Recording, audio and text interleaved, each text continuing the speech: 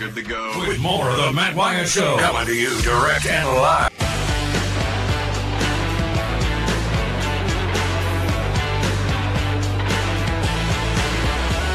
Here we go. Hour number 2 off and running with you. I'm Matt in the Bureau, the Farm Bureau Insurance Studio. Farm Bureau, go with the home team. You can text, call, or comment. Text me on the Country Pleasing text line. I'll give you the number coming up. Comment on the Murray West Live thread over here if you're on YouTube, Facebook, Exeter, watching the show. You can comment over there. Drop it on the in the comments section. Pops up here on the Murray West Live thread. Or you can call me on the Divinity Equipment phone line, Divinity Equipment, Madison and in Jackson. They say that patience is a virtue. And if so, a very virtuous person named Chris is hanging on the Divinity Equipment phone line because he sat through that entire blowhard rant I gave you at the end of the first hour. He waited patiently and is still hanging on, and I do appreciate it, Chris. Thanks for calling. What's up? Man, that was awesome. I enjoyed every minute of that. It was worth the wait to hear you preach like that. I've been saying that same thing for years, but I called back because, like, what is wrong with some of these people? Like, why in the world would you want to pick Alabama as your rival? Yeah, I don't understand that. You have to beat people to actually be a rival with them. Come on, people. I mean, this is ridiculous. Yeah, like, it's a little ridiculous. 95% of the state fans looked at the schedule and went, "Oh my God, Alabama's not on there, yay!" And then we got some people that we need to do wellness checks on that are like, "Oh my God, we're not playing Alabama." I'm like, "Oh, really?"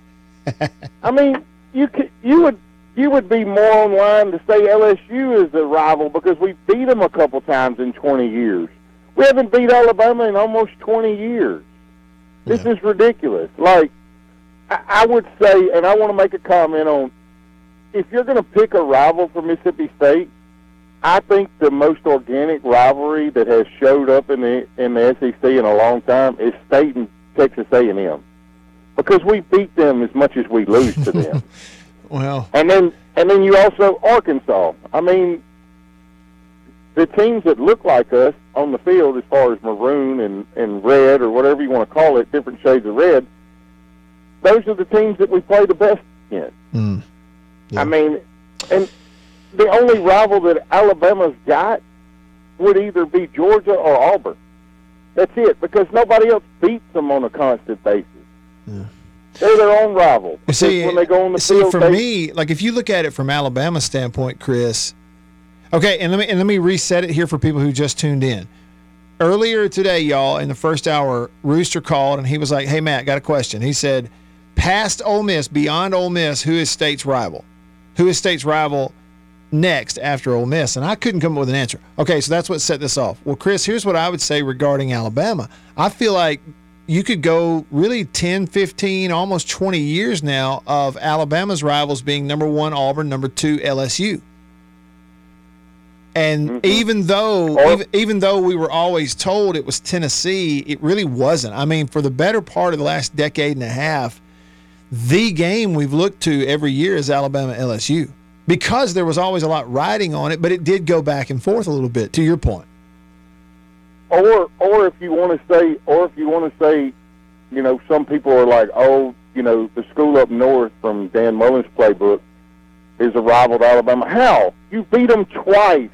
Yeah. You beat them twice. I understand that's more than most people have, but I think you beat them twice in the last 30 years. Okay, here's what I think. All right, State has played Alabama a bunch of times over the years. See, and that's a little different than an Ole Miss. And you know, Ole Miss had a stretch when Vaught was a head coach where they went decades without even playing Alabama. They didn't play each other. Because the man was smart. He was smart. But, see, State, you're 90 miles apart. Okay, and that's what I think. I think a lot of people are affected by, yes, they've played a bunch over the years, just one of those things you do. And I always enjoyed it. For me, like, selfishly, I didn't mind going over there every other year just because, like, going back home. That's kind of home territory. But that's personal. That has nothing to do with the overall topic here. Yeah, but I think, too, the proximity on Highway 82. And what I have found, Chris, is here in recent years with the way that college football developed and exploded, Alabama was one of, really kind of the team, but one of the teams who they used the whole environment sort of to their advantage, and they had Saban at the right time. They're winning. Their roster of players is so separated and different than other college rosters. Alabama's roster of players for years now has been closer kin to an NFL roster than kin to State's roster. Several years ago, State played Alabama, Chris, and Dan Mullen said that week, he said Alabama has more 5 stars on its punt team than we have on our entire team. The media giggled when he said that. He didn't crack even so much as a smile because he meant it literally, because it was the literal truth. Okay, so because of that recent growth and like separation of them from us and really everybody else for that matter, the one thing TV crews would try to use as some sort of storyline going into a game, because let's be honest, they couldn't realistically tell you why State was going to beat them because they weren't. And they would come in there and go, separated by 90 miles of pavement on Highway 82 and stretch, and that's the one thing they talked about. Well, who cares how close they are? They may be close geographically, but their rosters are universes apart. That's just the facts. So the question is this, yes, if you're talking about other sports, sure, we could be a rival with Alabama because we beat them a lot in basketball, we beat them a lot in baseball. But when, Matt, answer this, when is the last time that Mississippi State beat Alabama in football when they were actually good? When they were good? Yeah. That's a good I mean, 1980? Is that it? Is that the only time in our history that we've actually beat them when they were good? Yep. That's about it. Because the rest of the time they're like, yep. 4 or 3-win teams. Yep. Yeah, that's about right. So, but anyway, y'all have a good day. I appreciate the rant. Thank you. Appreciate it, Chris. It was fun. Yeah, Legba said 90. See, I was in school when we beat them 3 years in a row in the 90s, 96, 97, 98. 96, they had a pretty decent team that year. We caught them at the right time and beat them. And that was actually Coach Stallings' final year as the coach. Then in 97, we went over there to Tuscaloosa, and we beat them pretty handily, ran the ball really well. J.J. Johnson had a huge day. I think we had 1 touchdown passing again. We should have had a couple more. It could have really been a blowout. It kind of was a blowout as it was, but they were not a very good team in 97, especially in the line of scrimmage. They just were not very good. They got better pretty quickly in 98, but still weren't as good as us. We beat them. And I would say, again, they were decent in 98 and improved, but then they had an SEC championship team in 99, and we played them a pretty good game in Tuscaloosa, but they won it. But that would be about it. Coach Kroom clipped them in Tuscaloosa in 06 and then got Saban in 07. But again, their team in 08 was so different in 08 than it was the year before in 07 and has been really ever since. It's an interesting topic. Hats off to Rooster for bringing it up earlier. I guess one thing, though, that sort of spurred this thing on is I can't quite understand it myself. That's all I'm saying is I can't quite get it. Where does that come from? I'm going, okay, that's the really? And to me, this is a thing for me.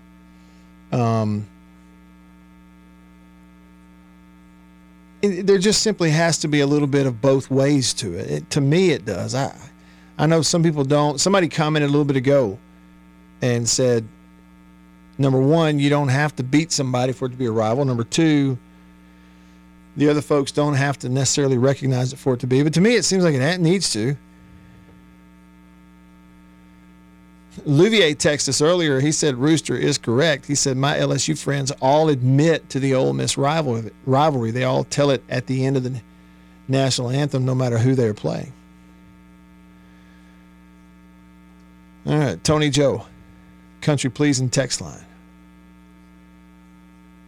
He says the sports agents are now making even more from college players' NIL.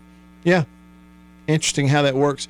Tony, pay very close attention. I'm not a conspiracy theory guy. I'm just saying, because this isn't a conspiracy. It's just a fact. Look at it very closely. You know who's some of the most argumentative, adamant,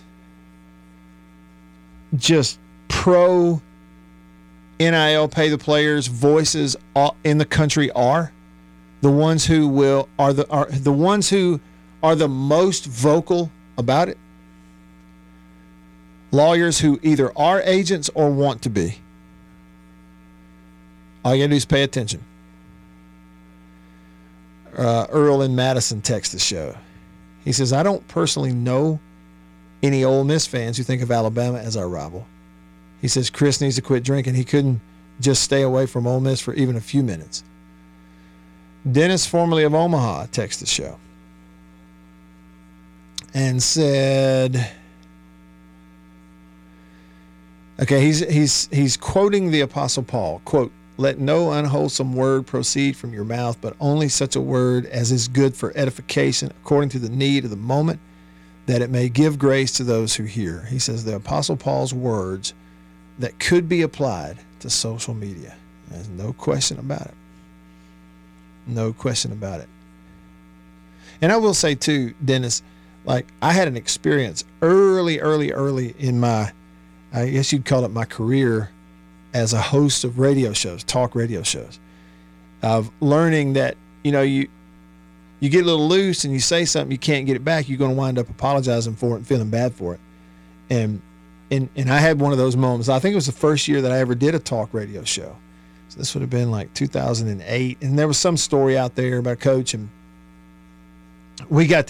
something got said in the conversation that was just slightly off color, sort of making fun of the situation. And we got to laughing and really got genuinely tickled, but it's on the air. It was kind of unprofessional. Well, as soon as I walked away from there that day, I thought, man, you know, that didn't feel right. And something about that didn't feel right. And then I got a phone call and talked to the guy. And that's when it hit me in the course of talking to him. It's like, hey, look, I can't get on the radio, okay, or really even online and forget that these are real people. They're not some characters in a movie. Okay, they're actual real people who you're going to see them and you may talk to them, and that's just what they're doing for a living. So what if we consider them a celebrity or whatever? They're real people. And sometimes you got to remember that.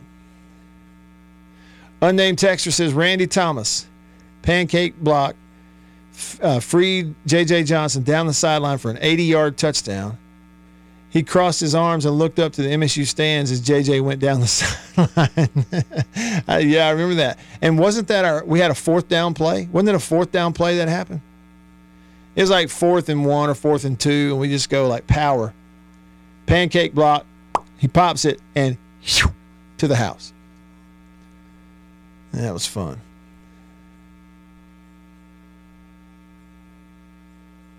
Bulldog Barney texts the show. Country Pleasing text line says, good evening, Matt and Beaver. What's your take on the defensive staff Coach Levy will put together? Great show. Have a blessed day, and signed, Hail State. We talked about that earlier.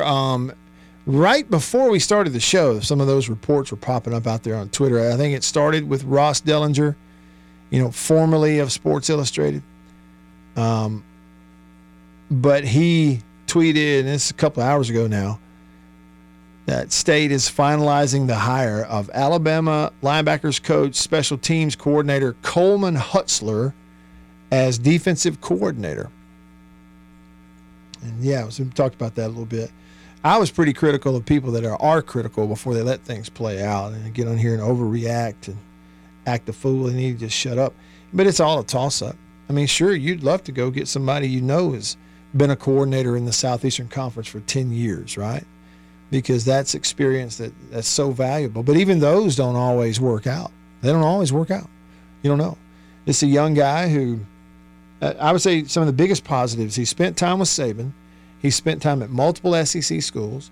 Okay, so he understands sort of probably the recruiting and the grind and the fact that navigating an SEC schedule is just different than navigating them in other conferences. It's just different. And I like the fact that there's SEC experience there.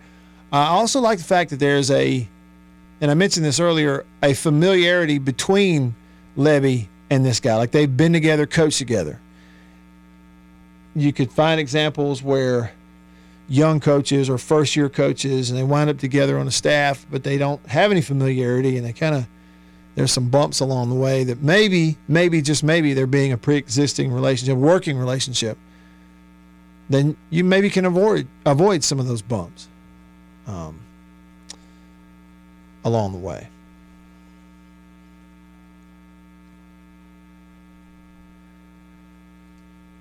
Let's say about Shula Legba on the Murray West live thread. See if I can get this to pull up here, which I can't. Here we go. He says, Shula started a mini rivalry when he took the Kroom Award away, or tried to. It was started by Bryant, so the higher-ups said no.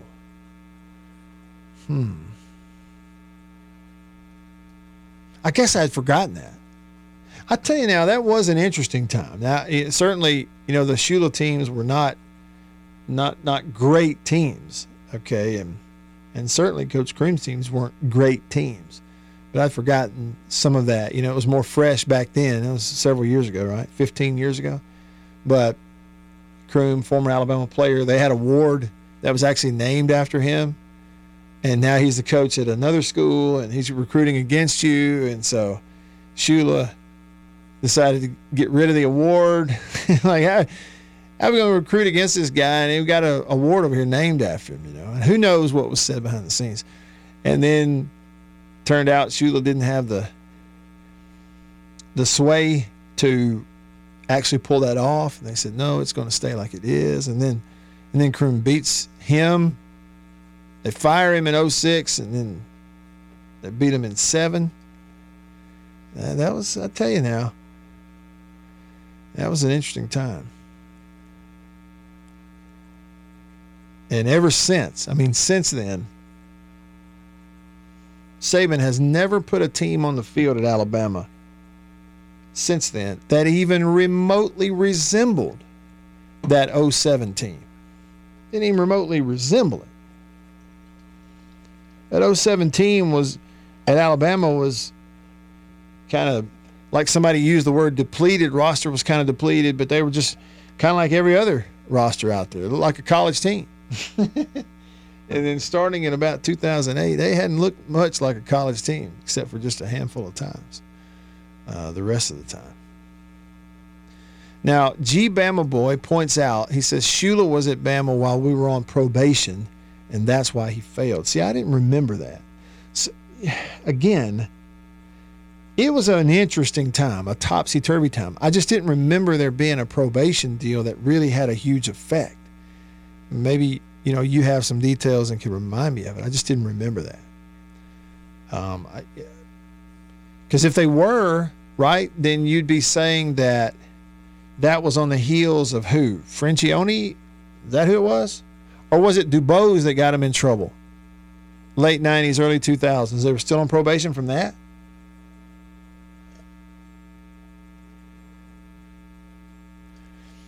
I tell you what, anyway, I just think that all of this goes back to the question that was raised earlier about rivalry. What is it? And for State, who would it be beyond Ole Miss? And from a football perspective, I just don't think there is one. I really don't. Not the way that I look at them.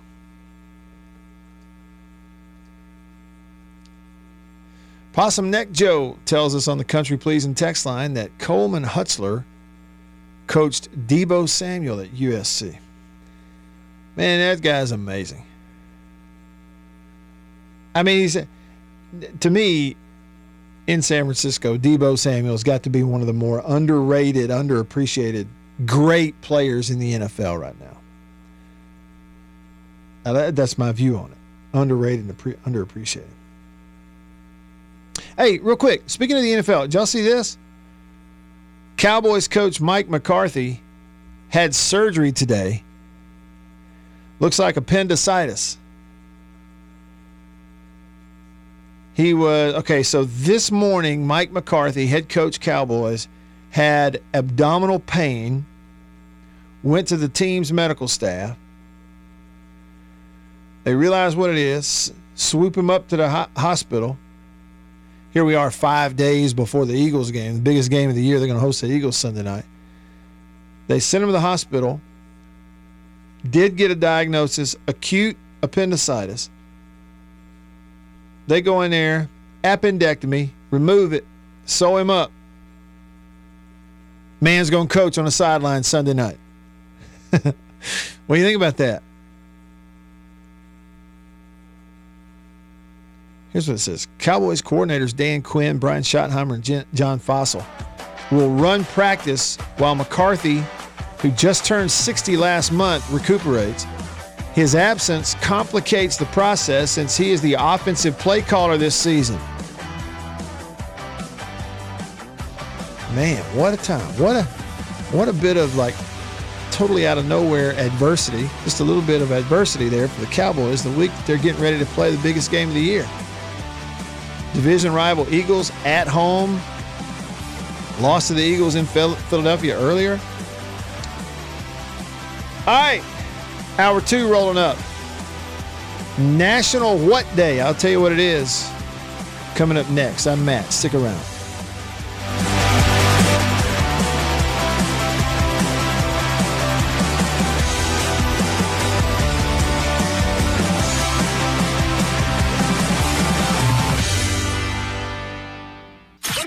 Hey, whether it's about winning the game or even losing the game, you're going to hear about them all and get to talk about it with Matt Wyatt right here, right now.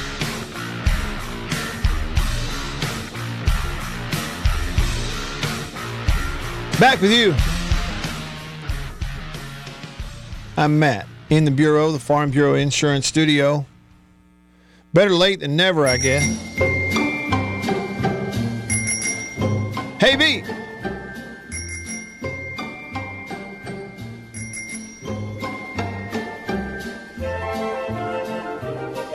Isn't that pleasant music?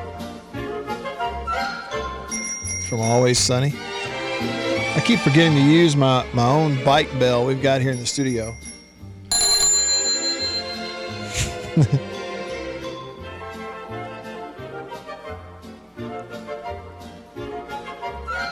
Let's see. AB on the Murray West live thread says, Matt, I really like the new DC hire for MSU. It looks like Lebby is assembling one heck of a great staff. I like the combo of local. For example, Turner, Bumpus, and new coaches. Great mix. And then he went on to say, Coleman Hutzler is currently the special teams coordinator, outside linebackers coach at Alabama. This is enough qualifications for me. If Nick Saban hires you, you are elite and legit.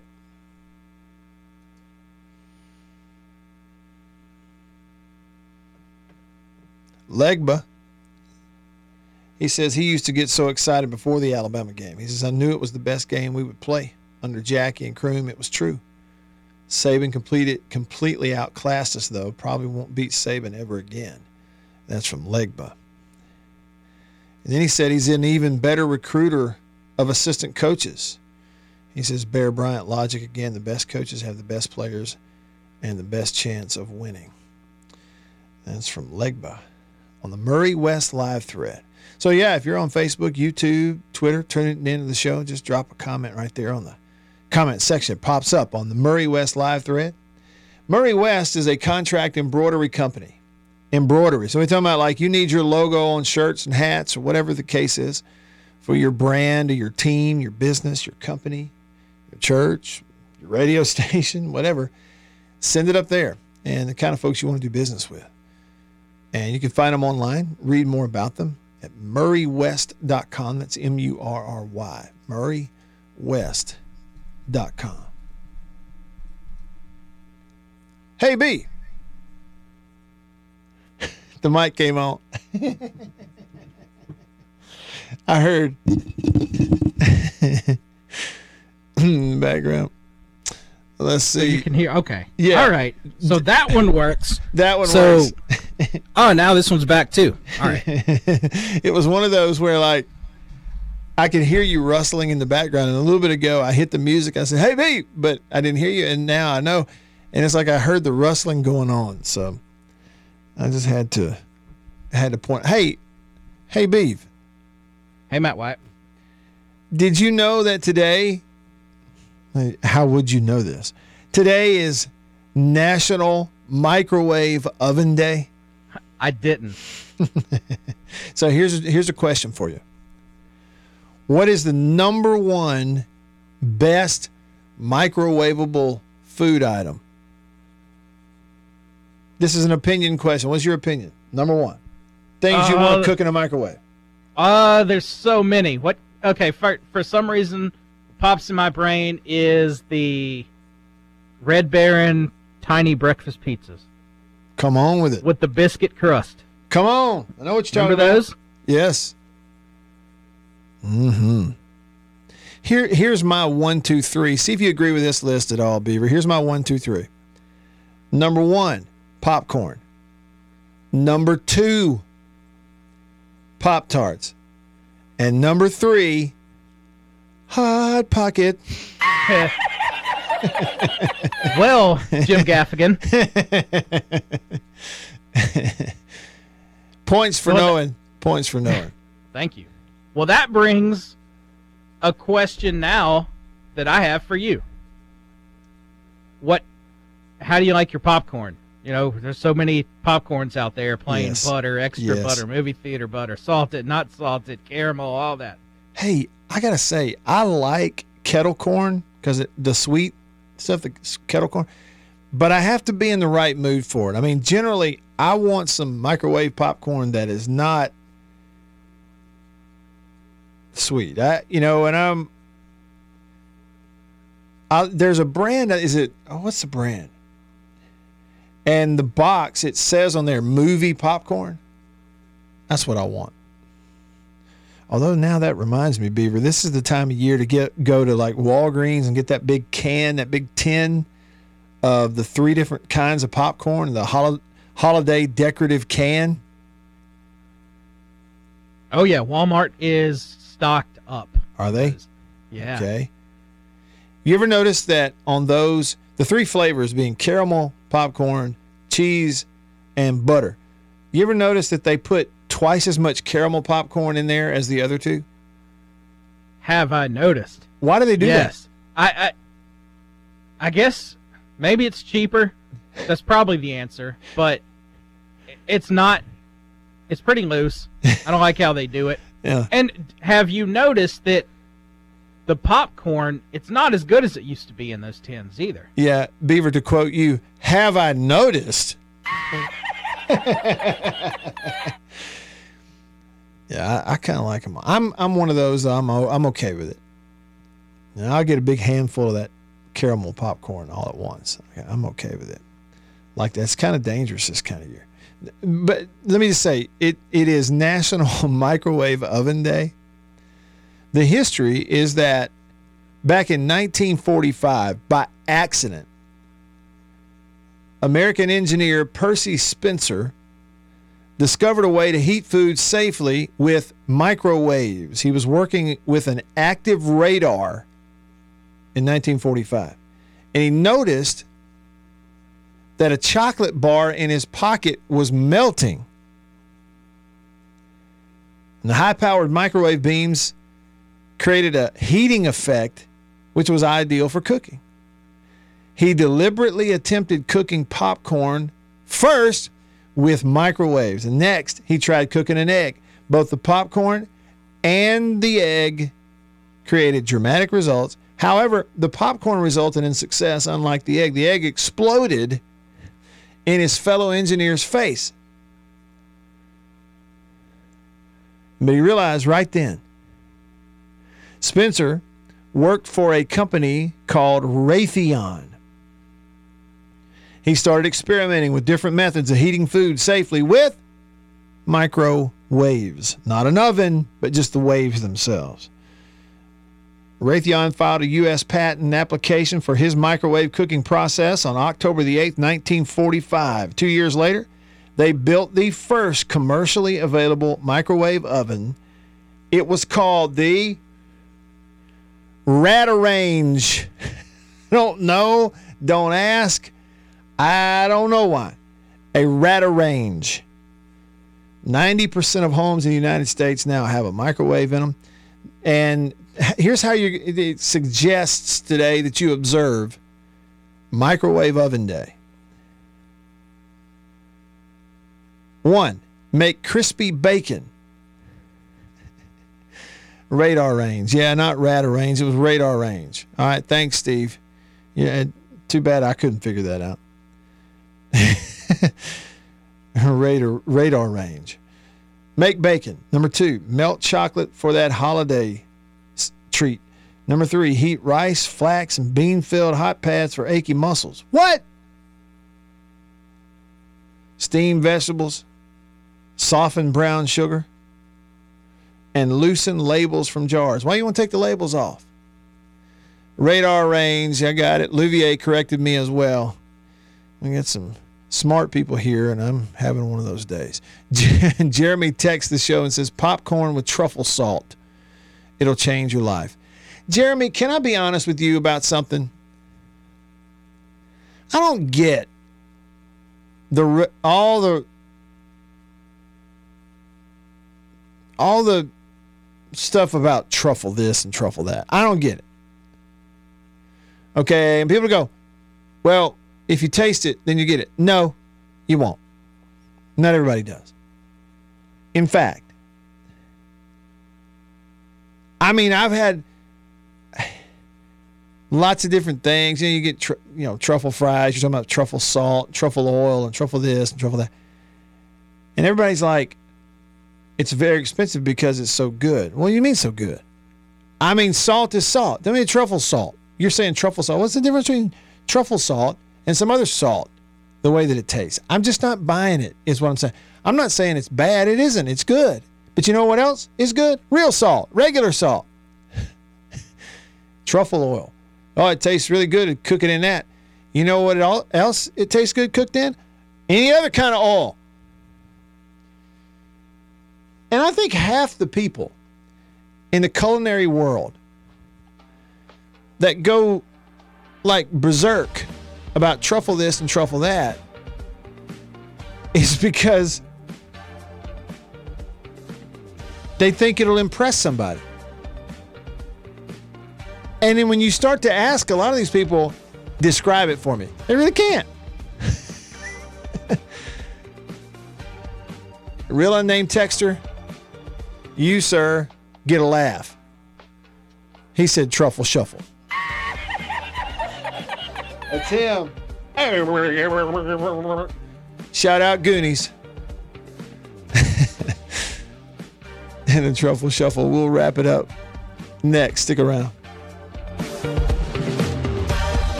Ladies and gentlemen, give it up. Matt Wyatt is in the house.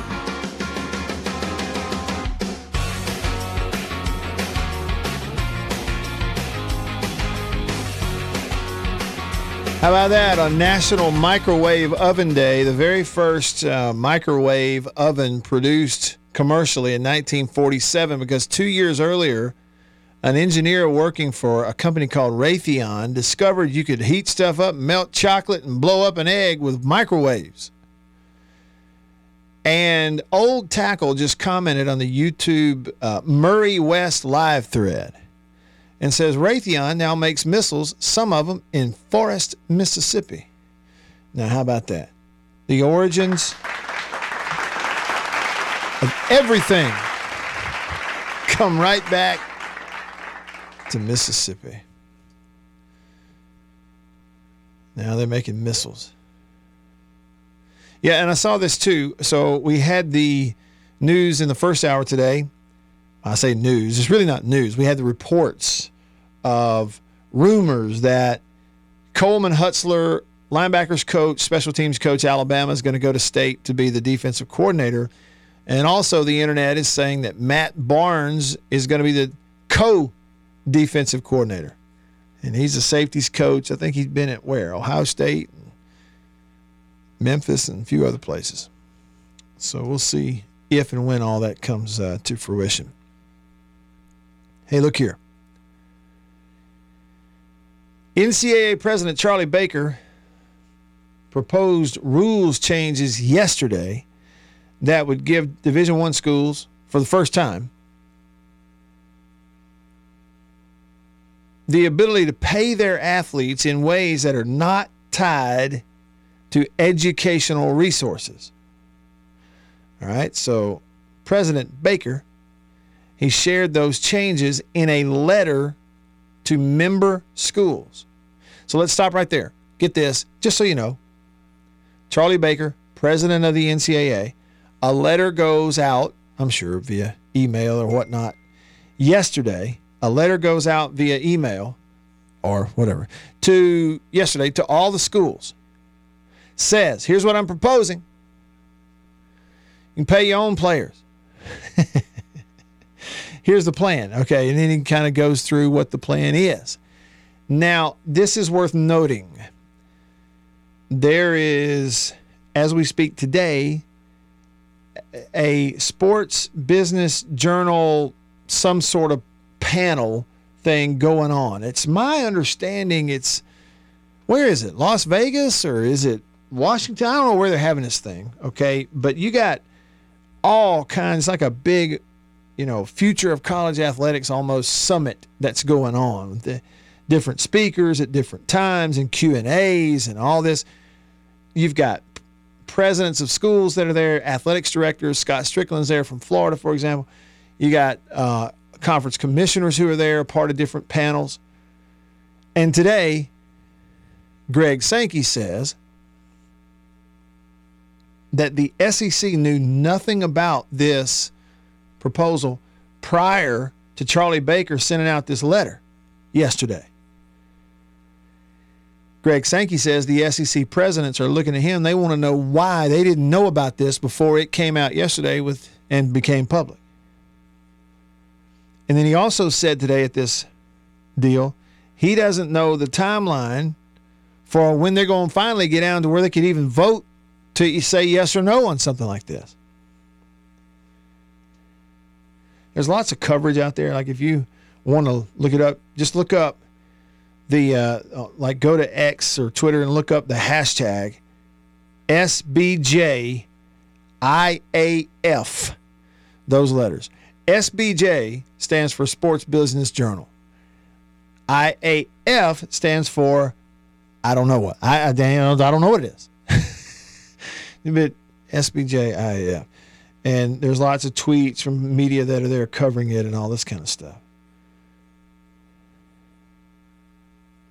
A lawyer. He is a former NCAA athlete. His name's Mitt Winter.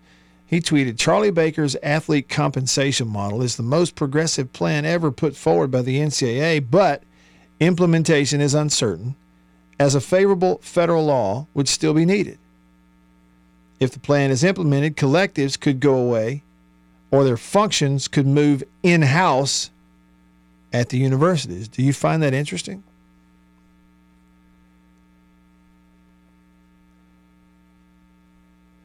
So in the proposed changes, if Division I schools want to adopt rules, they'd be allowed to enter into name, image, and likeness deals directly with the athletes. The school, the athlete, and then whoever else and whatever else. All right? And it's basically a way to pay the athletes through the athletics department. Collectives would not even be needed. And you go, wait a minute. I didn't think collectives existed out of need. I thought they existed as just basically a way to facilitate the relationships between third-party advertisers and brands with current college athletes. Yeah. Okay. No, they're needed, all right. You better have one. And you better be paying them rascals, too. So if they change this, then it goes in-house. Collectives are not needed anymore for this. We just go straight through the athletics department. But it's creating like not a breakaway, but sort of a sectioning off of a certain number of FBS schools who could afford to put this money in a trust fund, a minimum of $30,000 per student athlete at all these schools. Not all of them could afford it, but a bunch of them can. It was also noted today that every time Charlie Baker talks about this up there at this summit, he mentions 100 schools. He'll say 100 schools. He said that several times. So when we talk about the subdivision, in regards to the subdivision of teams, and so that leaves what?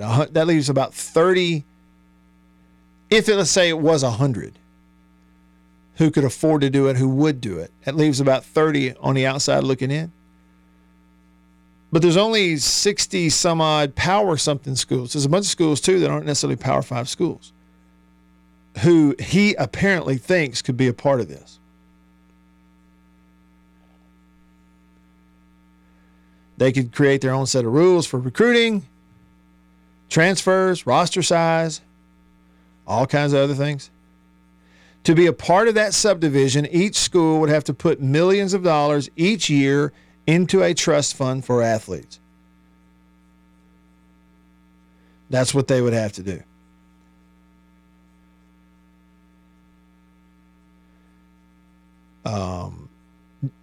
Gene Smith at Ohio State, quote, "I am 100% supportive of your efforts." Schools in the new highest paying subdivision would be required to set aside a minimum of $30,000 per athlete for at least half of their athletes on an annual basis. That money is basically to help athletes continue educational pursuits during the summer or after their careers, but there would be no requirements for how they spend it. Spend it on whatever. Buy yourself a car. Whatever. Put it away. Save it if you're smart. Satisfies Title IX. He wrote in this deal that this policy would help gender equity because the newly developed trust fund would also be required to follow Title IX law by equally distributing money to men and women. Any NIL payments made from schools to their athletes would also be subject to Title IX rules. You know why they're not going to vote on it anytime soon? Is because then they got to figure out what to do with scholarships. Yep, that's why.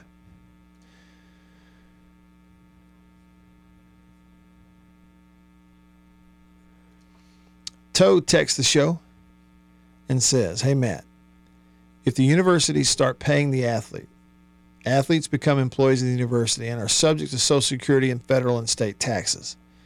Yeah, right? Well, okay. Is that technically the case, though, Toe? And that's one thing, again, they'll have to work through that. I'm not smart enough to figure it out. But it's a deal where they're not saying they're going to pay them for their services. They're saying the schools are able to set this money aside in a trust fund, and they're able to enter into NIL deals with their athletes themselves, eliminating the need of a third-party collective. Now, I'll be the first to admit, Toe, that I can read this stuff and kind of halfway sort of loosely grasp it, but that ain't a good grasp. That's for sure. And, what the overall effects are and all that kind of stuff, I ain't the slightest idea. I don't have the foggiest idea.